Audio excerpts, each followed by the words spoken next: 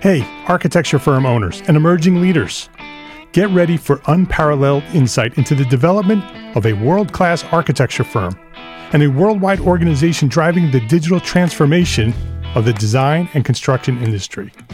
With Build Smart, the podcast that's changing how our profession operates. We share the incredible stories behind innovation in the building industry with my friend and co-host, Patrick McLaney, FAIA, former CEO of the international architecture firm, HOK. You know, Yamasaki's office or firm lasted during his lifetime. And when he passed away, I think that was the end of the Yamasaki office. Helmut did not want that. He wanted a firm that would live out and grow beyond the founders. In Season 1, discover the untold stories behind HOK's meteoric rise, from 150 employees in St. Louis to a powerhouse with over 1,900 staff members and 27 offices worldwide. You know, they weren't as polite as the Kojima people. That was just boom. And anytime you have a creditor, whether it's Kojima or the bank, that wants their money, unless you can raise money someplace else, you are out of business. Bankrupt. And hold on tight for Season 2, where Patrick takes us on a new adventure as chairman of Building Smart International, shaping the future of digital transformation in the design, construction, and operation of built assets. Ian Howell, Ken Harold, and I, Ken was my technical representative from HOK. The three of us took a tour of Europe of 5 cities in 5 days. Very busy time. Simply follow the link in the show notes to subscribe to Build Smart now and uncover lessons that will transform you and your architecture firm.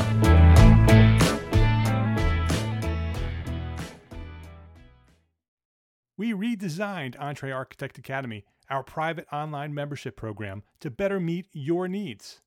With more options and less cost. Build a better business. Be a better architect. To learn more, visit the homepage at entrearchitect.com.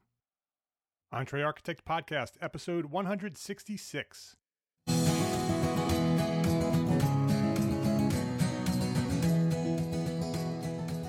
Welcome back to the Entre Architect Podcast. My name is Mark R. LePage, and this is the podcast dedicated to a successful life as a small firm architect. Whether you have plans to someday start your own firm, whether you're in the process of launching a startup, or you might be an experienced small firm architect just trying to make a difference, this podcast is for you. My goal is to inspire you to build a better business so that you may pursue your purpose with passion and live the life of your dreams. Architects are trained to find solutions. We have a superpower that others don't have.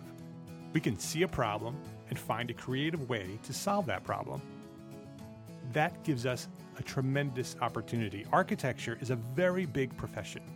There are many opportunities for us to lead in the built environment as traditional practitioners, but there can also be those same skills. We can use those same skills to look beyond the built environment. We could take on roles in our society in any position that requires creativity and solutions to critical problems. This week at Entre Architect Podcast, Beyond the Box. Architects practicing beyond traditional practice with Katie Crepeau. This episode of Entre Architect Podcast is supported by our platform sponsors, FreshBooks, NCARB, BQE Software, and ARCAT. FreshBooks. Get organized, save time invoicing, and get paid faster. Learn more at entrearchitect.com/freshbooks. And NCARB, helping architects reach their career goals. Learn more at entrearchitect.com/NCARB. And BQE Software, the makers of ArchiOffice, office and project management software designed specifically for architects. Learn more at entrearchitect.com/BQE. And ARCAT, the leading online resource for free building product information. Learn more at entrearchitect.com/ARCAT. Katie Crepeau, welcome to Entre Architect Podcast. Thanks so much for having me. Oh, I'm honored to be here. Thanks for spending some time with us. Katie is an architect and a business consultant based in London. She's an advocate for and a practitioner of social impact design. And she's the founder and editor of Design Effects, which is an online platform that inspires, teaches, and connects people involved and interested in social impact design and lots of other things. Sort of architects thinking out of the box really is what we're focused on here. At designeffects.com, you'll see Katie's blog, lots of resources, and an opportunity for consulting. She works one-on-one with people. So if you're interested, go check it out, designeffects.com. Katie, welcome. Yeah, thank you. I want to start like we start with every episode here with a guest. I want to know your personal story. I want you to share your origin story. So go way back to where you discovered architecture, what inspired you to become an architect, and give us that story from that point in your life to where you are today. Yeah. I think probably the earliest memory I have of when I might have started to engage with architecture, and it's kind of surprising, but when I was 5 years old, I was living in a home that we were moving from, and I remember kind of drawing the plan of my bedroom. And the reason I remember it is because we had this red-orange carpet and like hideous like 80s carpet. It was probably more like 70s color, red-orange. And I had colored all the carpet area in the plan. And it was kind of me capturing that space and how I wanted my new bedroom to be. And it's a really... I don't know. It's kind of a bizarre thing to documenting the existing conditions. Yeah. It's like such a bizarre thing, I think, to do when I was that young. But I think that was me already trying to experiment with capturing space and how I was using it, and even just what the color and that experience meant to me. So, yeah. From there, so what sort of that was your early inspiration or your first taste of architecture? What happened? What sort of inspired you to become an architect? I think it's there was my parents my dad's an engineer, and then my mom is a teacher, and she studied art. And so I think a big influence was in seeing the two of them and their kind of different personalities and approaches to the way that they did things and the way that they kind of inspired us to be creative. My dad was very like precision and technique, and my mom was more about the expression of that. And so it's kind of the blend of practical and creative that really drew me to architecture. But as I started studying it and practicing it, I really wanted to reconnect with the people. Yeah. And so once you sort of decided that you wanted to be an architect, where did you go to school? And when you decided to become an architect, was your plan to sort of become a traditional architect where you design and create buildings and focus on that, or was it right from the beginning that you were, because you sort of focus now on architects that are not practicing traditional architecture. They're looking beyond that, sort of taking the skills as an architect, and which I love. That's sort of I get really excited about that conversation, which I'm looking forward to having right now.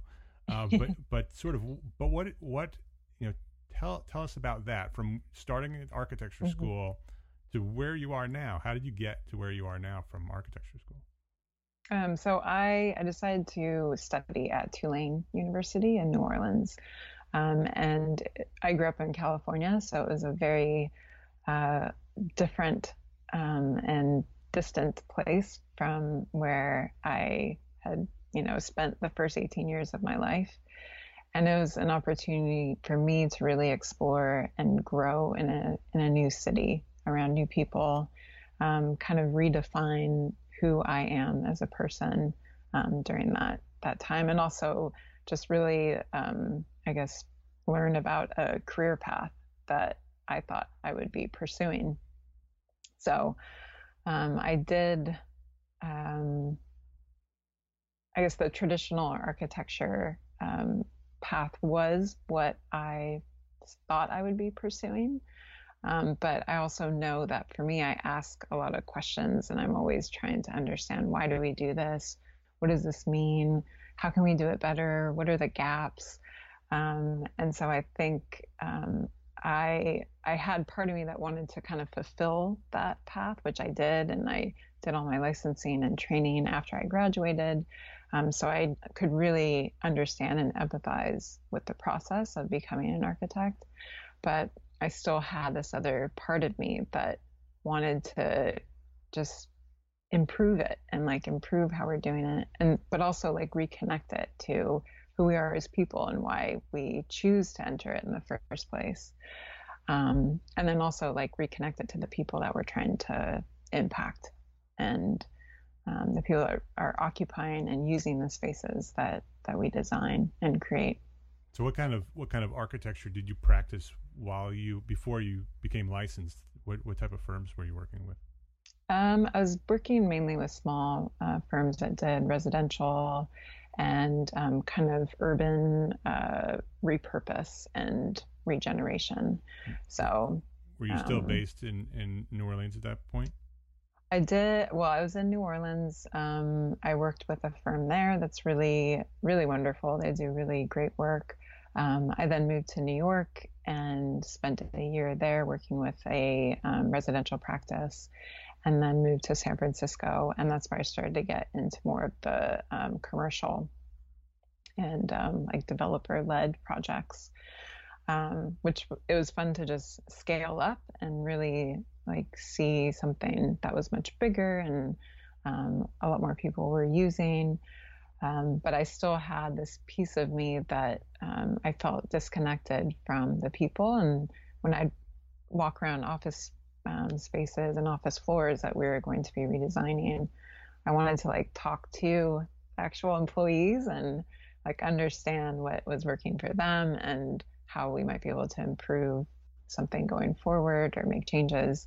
But that was never really in the scope. But that was always kind of a curiosity of mine deep down. And now I know like there's, programming and post-occupancy that people do.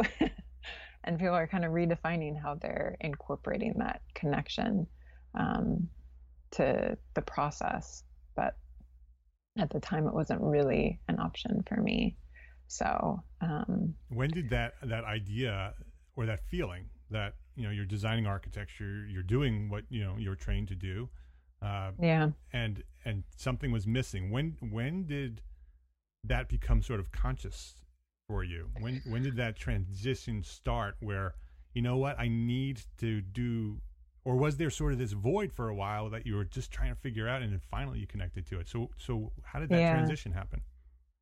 I think a big part of it was that I had always kind of done volunteering projects on the side, and that was a way for me to connect back with people and feel like I was supporting other people that may not have the resources to, and there wasn't that initial connection to my profession and my skills.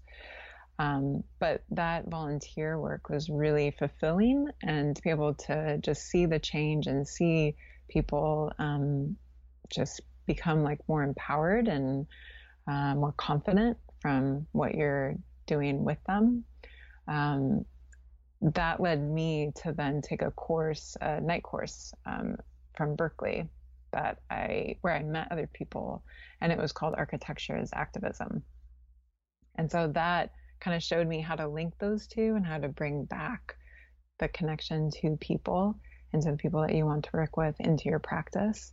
And so that kind of set me on the journey that I've been on, for, I don't know, 7 years now. And so that's what led you to start focusing on social impact design? Yeah. Can you define what that is? What specifically social impact design is? Yeah.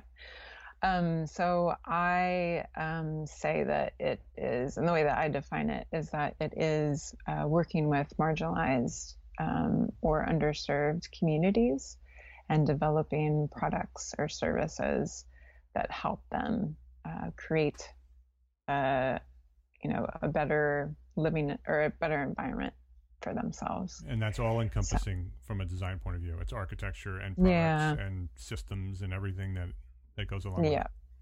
Okay. Yeah. And so that you were introduced to that at Berkeley, decided to, the bells went off, Yeah. Clearly this is what I'm interested in. And so you started to pursue that and started doing some work, practicing social impact design. And then started helping others. You became an advocate for social impact design. Yeah. So talk about that a little bit. So talk about what type of work that you did, and then what that next level was, where you said, okay, I want to teach other people how to do this. Yeah. So it started where we were a group of about 5 or 6 people, and we were looking to work with other nonprofits or NGOs or charities that we could connect with and identify what, if there was an opportunity to help them improve their spaces or something, that they needed. And through that kind of goes back to that programming question, like what is it that needs to be done, if anything? And so there's a lot of kind of upfront discovery work that's really important, especially when you're working with nonprofits or charities that don't have a lot of money, that don't come like with a big budget or a big team that already knows what they're looking for. They just need somebody to help them kind of bring that to life. So there's a lot of work beforehand, and that then through working with a team of people and a group that we're all architects, but we didn't really have business acumen or even organizational acumen, that kind of set me on a path to look at like, how are other people actually doing this? And how are other firms that say that they do social impact or public interest design work, how are they doing it? And that there was one site, John Kerry's site, that was documenting like events and news and stuff. But I wanted like more information. I wanted kind of the details, and it's a lot of what Proactive Practice now has documented and is sharing with people. And so it's not only understanding how people were doing what they were doing, but how can we actually do what we want to do? That then led me just to kind of pursue filling the information and knowledge gap online through Design Effects, through interviewing and speaking with people, and just trying to understand how they do what they do, why they do it, what they do, what their challenges are, and then also running Impact Design Hub for almost 3 years, and helping to just kind of build the dialogue. What is Impact Design Hub? That is a site that is funded by the Autodesk Foundation, and it started as a curatorial news and event and job site, and it's now moved more into editorial and more interviews with people that are practicing social impact, public interest, community-led design. So I have in my community, and actually a lot of younger architects, the generation that's coming up through school and becoming architects now, many of them want to give back. They see this social need, they see the skills they have, and they want to use their skills to impact society in a positive way. And I see a lot of them sort of gravitating towards nonprofit. And when a young architect comes to me and says, I want to start this nonprofit, I say, well, how are you going to fund that nonprofit? Because nonprofits need money. They don't run for free. They need funding. And so sometimes nonprofits are funded by grants. Sometimes they're funded by donations.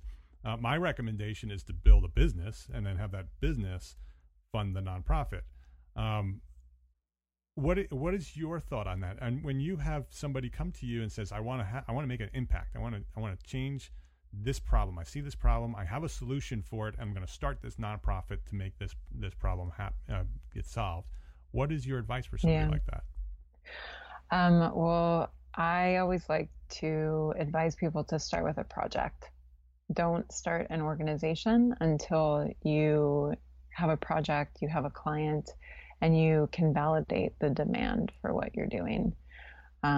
So I think there's this, and I had the same eagerness and like, I need to, build everything and I need to figure it all out. And then I'll go find somebody that is ready for it.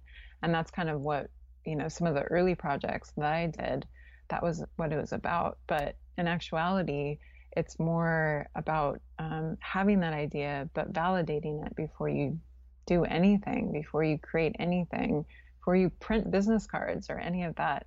Just go out and talk to the actual people, identify those people, and then just get to know them and spend, 20, 30 minutes with them, just asking them questions about what they do, why they do it, what have been their challenges. And then you can pitch something to them. And it's kind of like the lean startup method. I was waiting for you to stop. Yeah. So it's the exact thought I had, is the lean startup. Yeah. If anybody doesn't know, it's a book called The Lean Startup, and it's about starting businesses. Really, that's what the book is about. Yeah. But you can do it with anything, with any big project that you want to start, big organization. You start with this little tiny piece. You start with a minimum viable product, and you test it. Instead of going out and starting an entire organization, maybe you offer one little service and you pitch it to a small group of people and see if they are interested in that. And then if they are, then you can build on that and improve on it, and then start building a bigger organization through that.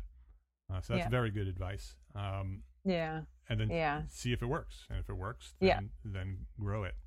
It'll also give you the credibility from when you do go looking for funding, to say, look, I have all these people who are interested in what we're looking to build because we've tested it and we know that it works, rather than building that big organization and then finding out that people aren't interested in the way you have presented it.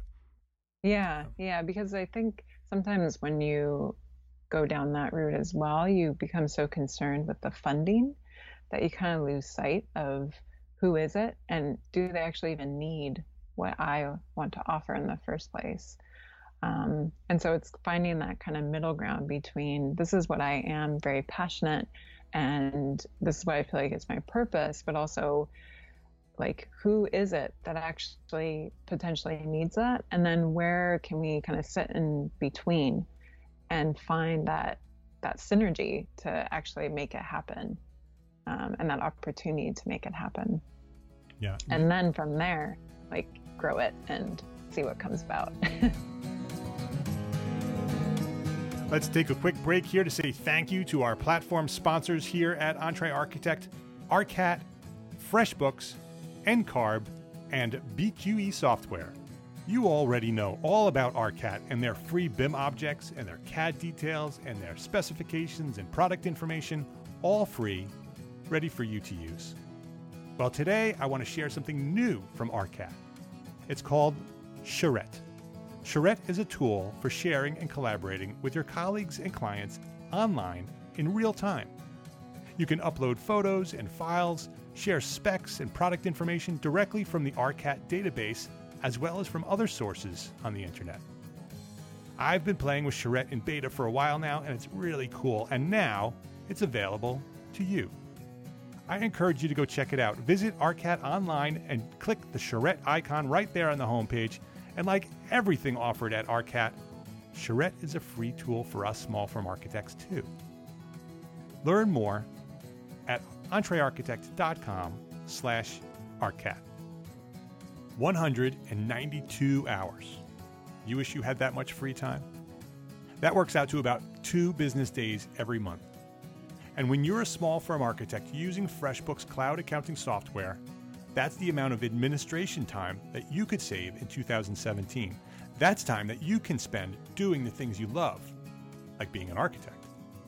FreshBooks makes it simple to send invoices, post your expenses automatically, track your time for your whole team by project, and get organized with reports, communication, and notifications. Sign up for a free 30-day unrestricted trial and get ready for the simplest way to be more productive, organized, and most importantly, get paid faster. Visit entrearchitect.com/freshbooks to access FreshBooks for free. And be sure to enter EntreArchitect in the How Did You Hear About Us section. Do you know someone in your firm who's always dreamed of getting licensed, but was unable to complete the experience requirements? Well, maybe that person's you. Now you can get back on track with NCARB's new AXP portfolio. With this option, seasoned professionals can complete the Architectural Experience Program, the AXP, formerly known as the IDP, by submitting an online portfolio. Along with meeting your state's education and examination requirements, the portfolio will help you and your employees get one step closer to becoming a licensed architect. Learn more about NCARB's AXP portfolio at entrearchitect.com/NCARB. One of the most often requested resources here at EntreArchitect is project management software. How do we keep our projects and our people organized while we grow as entrepreneur architects? BQE Software, an AIA Advantage partner and the makers of ArchiOffice, will show us how. ArchiOffice is the only office and project management software designed specifically for architects. It will help us manage people and projects and allow us to focus on designing great architecture. Whether you're working remotely or on-site, ArchiOffice allows you to monitor the status of your projects and tasks and send out invoices in an accurate and timely manner. EntreArchitect podcast listeners can get a fully functional 15-day trial of ArchiOffice today at entrearchitect.com/BQE. So, ARCAT, FreshBooks, NCARB, and BQE Software, please visit our platform sponsors today and thank them for supporting you, the EntreArchitect community. And so you've focused on social impact design, but you've sort of evolved and have grown. That's still a big piece of what you're doing, but you've sort of grown bigger than that. Your ideas are really any architect that sort of wants to grow beyond that traditional practice, that you have this idea to solve this problem or to start a new business that you can use your skills as an architect to go do something. Architects that are pushing the boundaries of what traditional architecture is. Talk about that transition from what sort of you got involved in the social impact design. You started focusing on the business end of those kind of things, right? And sort of what inspired you to say, okay, I need to focus on more than just this. Yeah. So a lot of it has just come about through conversations that I've had with different architects and designers, and understanding and also following just business communities in general, and how we're all want to provide value for others. Like that's the essence of why we work and why we spend 40 plus hours a week doing this, is because we do in some way want to contribute and see what we contribute valued. And that doesn't matter, if you attach billions of dollars or no dollars to it, it's still that value, and understanding what that value is that you give and who is ready and needs it. And so that's what's kind of brought me back to it's not only about social impact, but people that are, people even like yourself, like you provide value for a certain group of people that are in need of that. And it is social impact as well. Yeah, and it's what, you define as social impact. And so, and a lot of people that I work with, the social part and that community part is one piece of it, but there's other things as well that drive them to do what they do.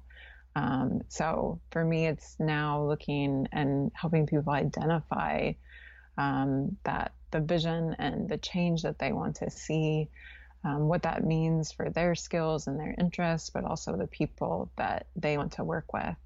And then also like how to kind of tie all that together.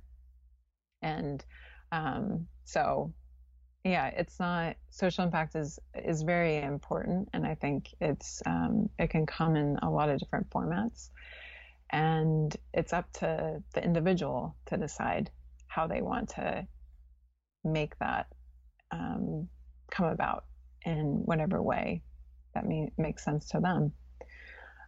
So yeah, I don't know if that. Yeah, no, it absolutely does. Can you give an example of somebody doing that? Somebody you're working with, or somebody that you're inspired by, of somebody that has that idea to sort of push the boundaries, and what the process was? Yeah. So, I guess I'll describe it without maybe giving the name, just because I haven't gotten their permission. Sure. Yeah.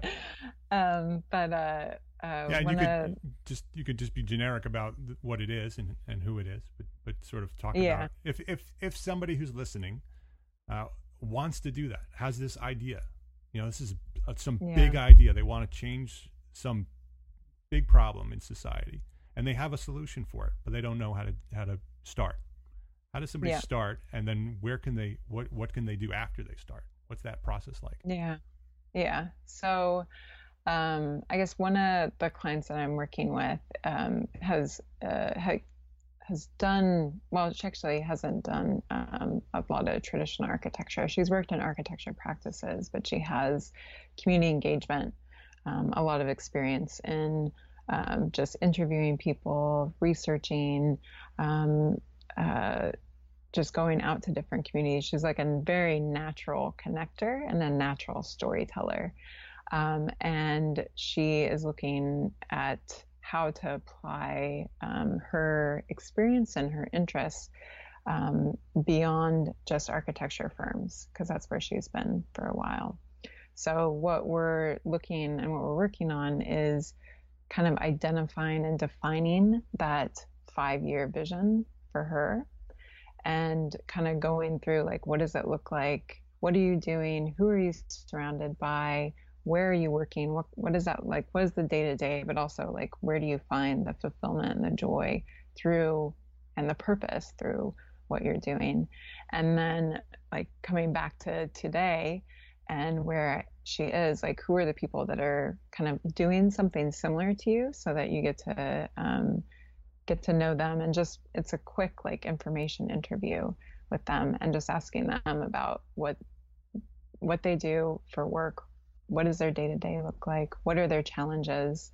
And so she's looking at a range of different people, like an anthropologist, a like BBC radio host that focuses on stories.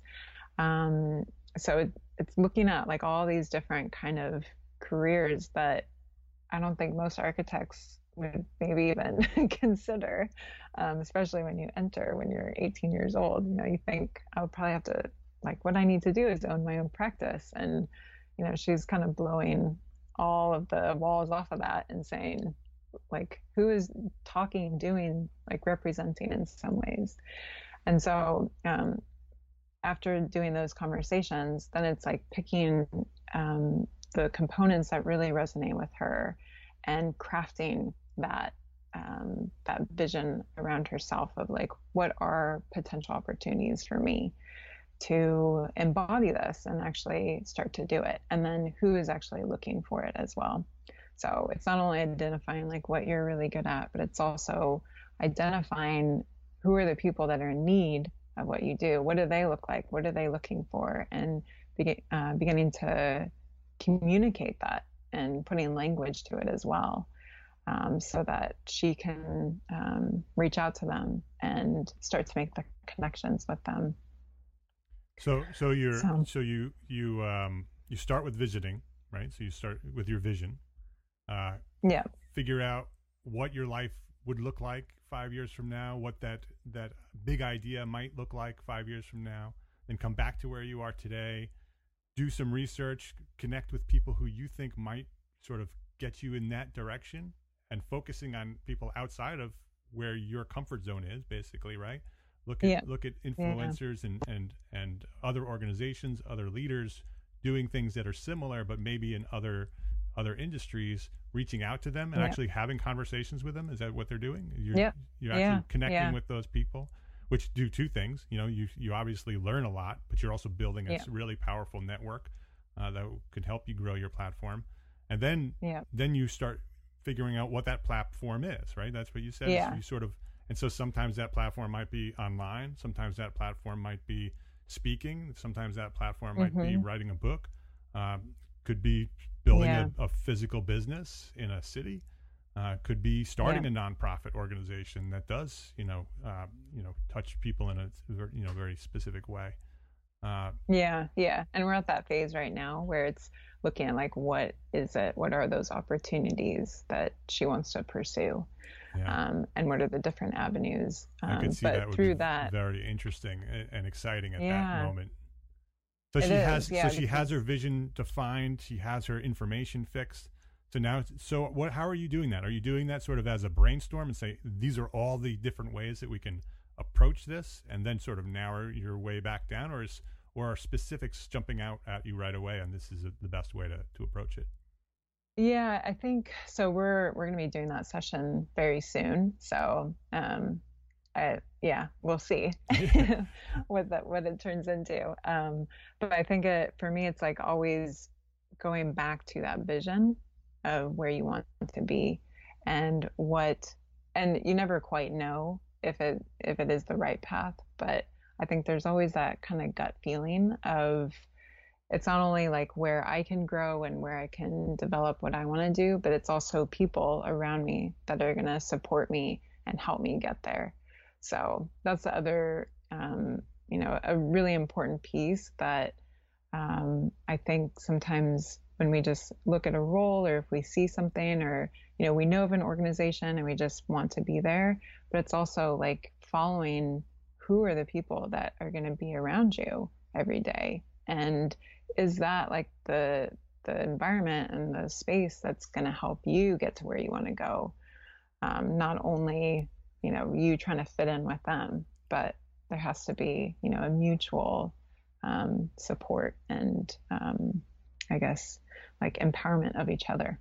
Do you have advice on building a team? I mean, every big idea, I know this is going to get into a deep conversation here, because if you've done all that work and you really want to make a big difference, like with Entre Architect, I want to change the world through architects, small individual architects building better businesses, impacts profession goes out and changes the world. That's how I look at this. It's a big thing, way bigger than me, but it's still mostly me. I have some support staff, I have freelancers, I have some support, but it needs to be much bigger than me to get to where I want it to go. Yeah. So what are some of those first steps on building that team? Because if you have this big idea, no great success happens isolated. It has to happen with a team. You can't do it by yourself. So what are some of the steps to get to that team that can actually make that impact? That's a really good question. It's something I haven't worked directly with people on, like advise them on. I've done it somewhat with Impact Design Hub, and with even the past business that I did with a colleague of mine. And I feel like it's probably the advice that a lot of people give, but it's really understanding where you want to focus and what you want to do, and where your skills and your personality and like the assets that you have, how you want to drive your energy towards that, and then what you need to balance or complement or supplement that you want to work on. Right. And so one way that is that I used in the past is actually using personality tests. Yeah. Which is kind of ridiculous, but I find a lot of insight through them. Yeah, I agree. And we've talked about that before on the podcast. We've talked about strength finders. We've talked about we've talked about some of the other ideas as well. So how would you use that? How would you use one of those personality tests? So there's a few. I guess one is the ID, which is I think it's Linksys. I can send you the link after. But that really talks about like where you get the most fulfillment out of your work. So what really drives you, and it's instinctive drives. That's it. And so that I think that one really helps in understanding where people should be focused and where to focus their efforts in a business. So, for instance, I was working with a friend, and she was very like ideas creation, like she's great in brainstorms and getting like people really excited. And that was definitely her strength. And that's where she got the most energy out of what she did. And mine is I'm the completer. And so I really enjoy like creating the plan, figuring out and figuring like, let's get us there, like keep that vision and let's like drive us to that so that we can fulfill this. And so that's like how we kind of separated. So we looked at what were the tasks that we needed to do for the business and how can we each kind of pair them with our own drives and the things that we got the most energy from.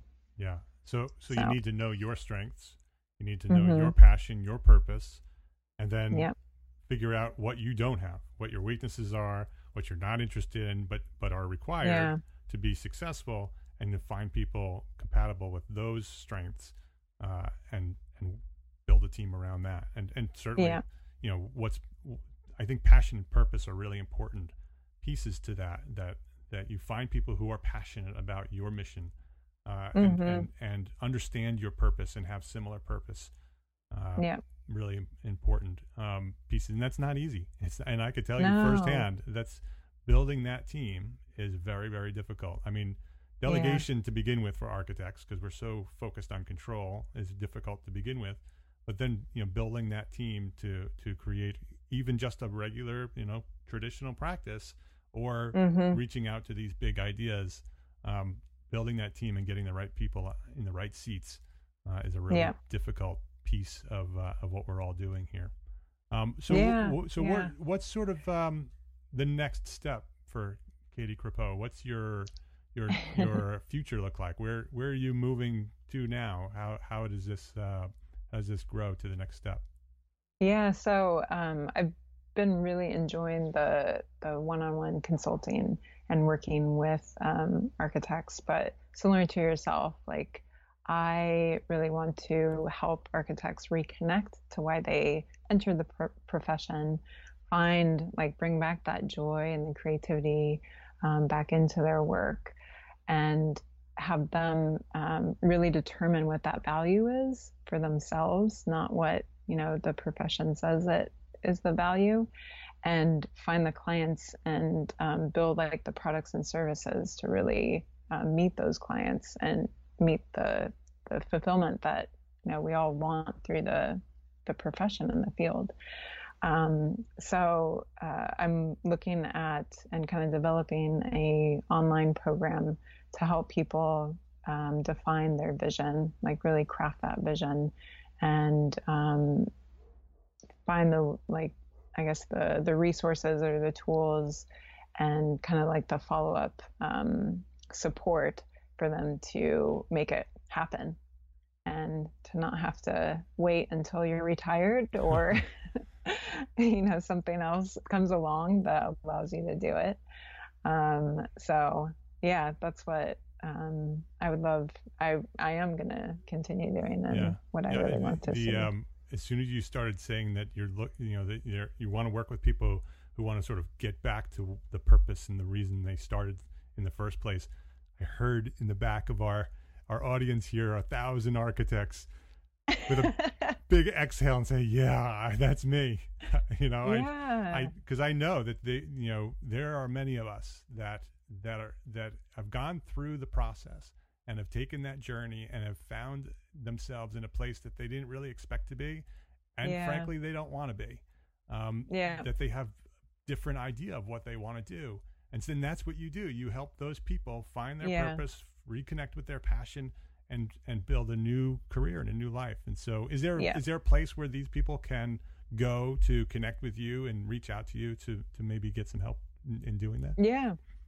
Yeah. So at Design Effects, right now, that's where it's going to be living, but I will be transitioning over to my own website.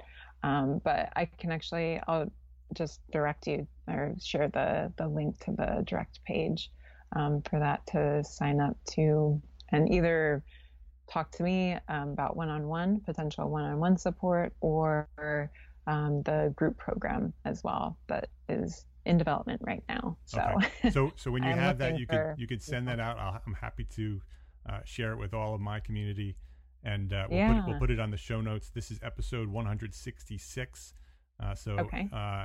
entrearchitect.com/episode 166 will get listeners to the show notes. So cool. Whenever it's ready, you can send it to us, and we will put it on that page. Design Effects, it's AFFECTS, so designeffects.com. And before we go, Katie, I want to ask you the question that I ask all my guests. What is one thing that a small firm architect can do today to build a better business for tomorrow? So right now I'm reading Essentialism. Oh, that's a good one. One of my favorites. I know. And that's, I don't know, I think I would challenge people, especially people that like to write to-do lists, to cross something out that is not needed.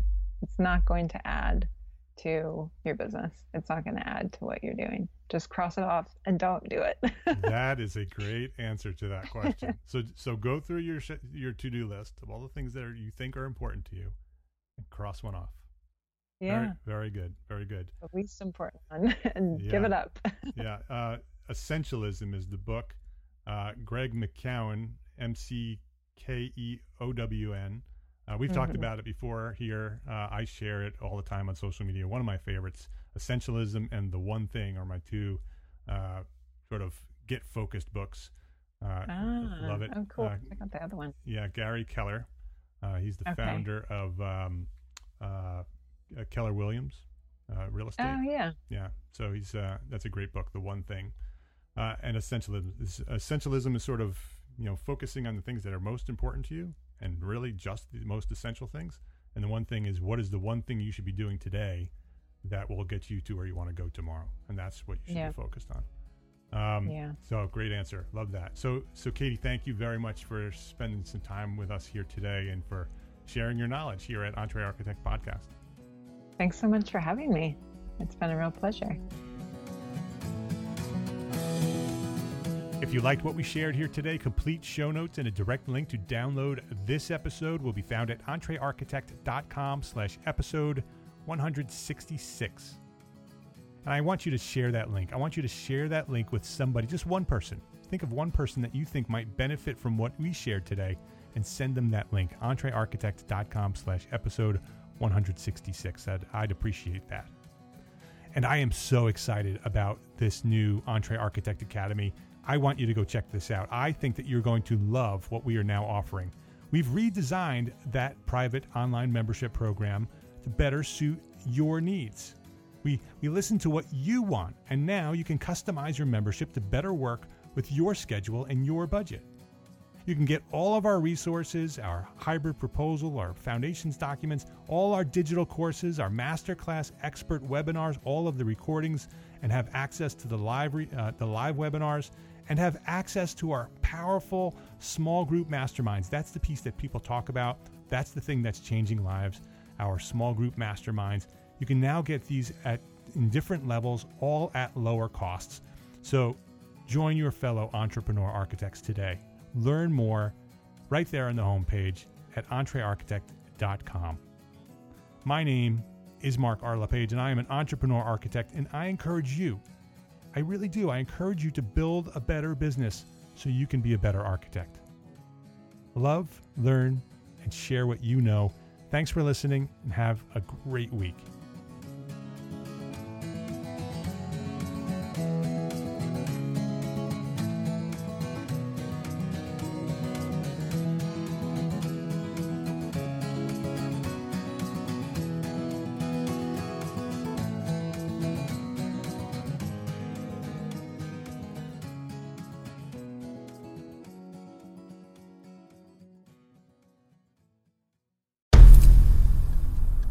I've mentioned it to my family, but in terms of telling people like, oh yeah, we're doing this, I'm looking for projects, you got anything? I'm not there yet because it scares the shit out of me. Dreaming of launching your own architecture firm?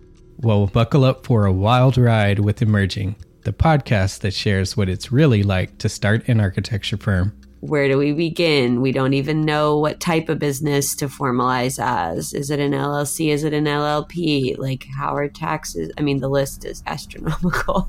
Season 1 featured founders Jeffrey, Lexi, and Chris, owners of Level Studio Architecture, are your fearless guides on this unfiltered journey from napkin sketches to a thriving studio. One evening, stumbled into one last dive, we sat at the bar and pondered our postgraduate futures. Amidst the conversation, a napkin became the canvas for our aspirations, sketching plans and milestones, sealing our heartfelt commitment and shared dreams. In drawing down dreams on a napkin collectively, that then, in your head, you've rooted like, oh, I'm connected to these people, like long term. The process of starting an architecture practice brims with excitement and challenges, demanding meticulous planning, flawless execution, and unyielding resilience. I kind of hate the term because it's so overly used, but I think everybody knows imposter syndrome. And I think it's so real to this day. I don't know if it's with everybody, but with me, I'm always questioning like, us? Can we do this? Are we ready to do this? Are we prepared? Can we do it? Did we just decide a name? We did it, guys. Oh my God. One that came out of nowhere? Woo! It came out of nowhere. I liked it. I saw it. Ready to turn your aspirations into reality? Follow the link in the show notes to subscribe to Emerging and chart your own path to architectural success.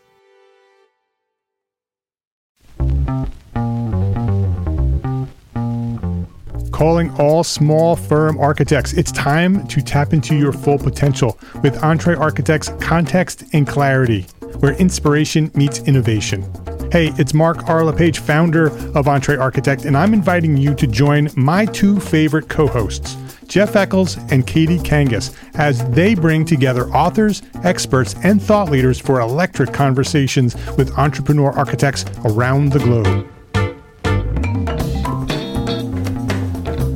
It's not just a podcast, it's a community where dreams meet action. There's a simple equation there. And what that did, just doing that basic calculation, was it allowed me to compare what I had actually saved in my retirement accounts to what I thought a possible projected annual spend might be. Artists are temperamental, so beautiful design is going to be a priority. When the job is done, we're going to actually need to live in the house, not live with the person who designed it. And so for me, the artistic skill, the architectural skill is most important. And so I would say that would be 60% of it, if not more. Gain insights to build a successful practice. Subscribe, engage, and let's redefine your future together. Join the Context and Clarity community, where every conversation adds to your blueprint for success.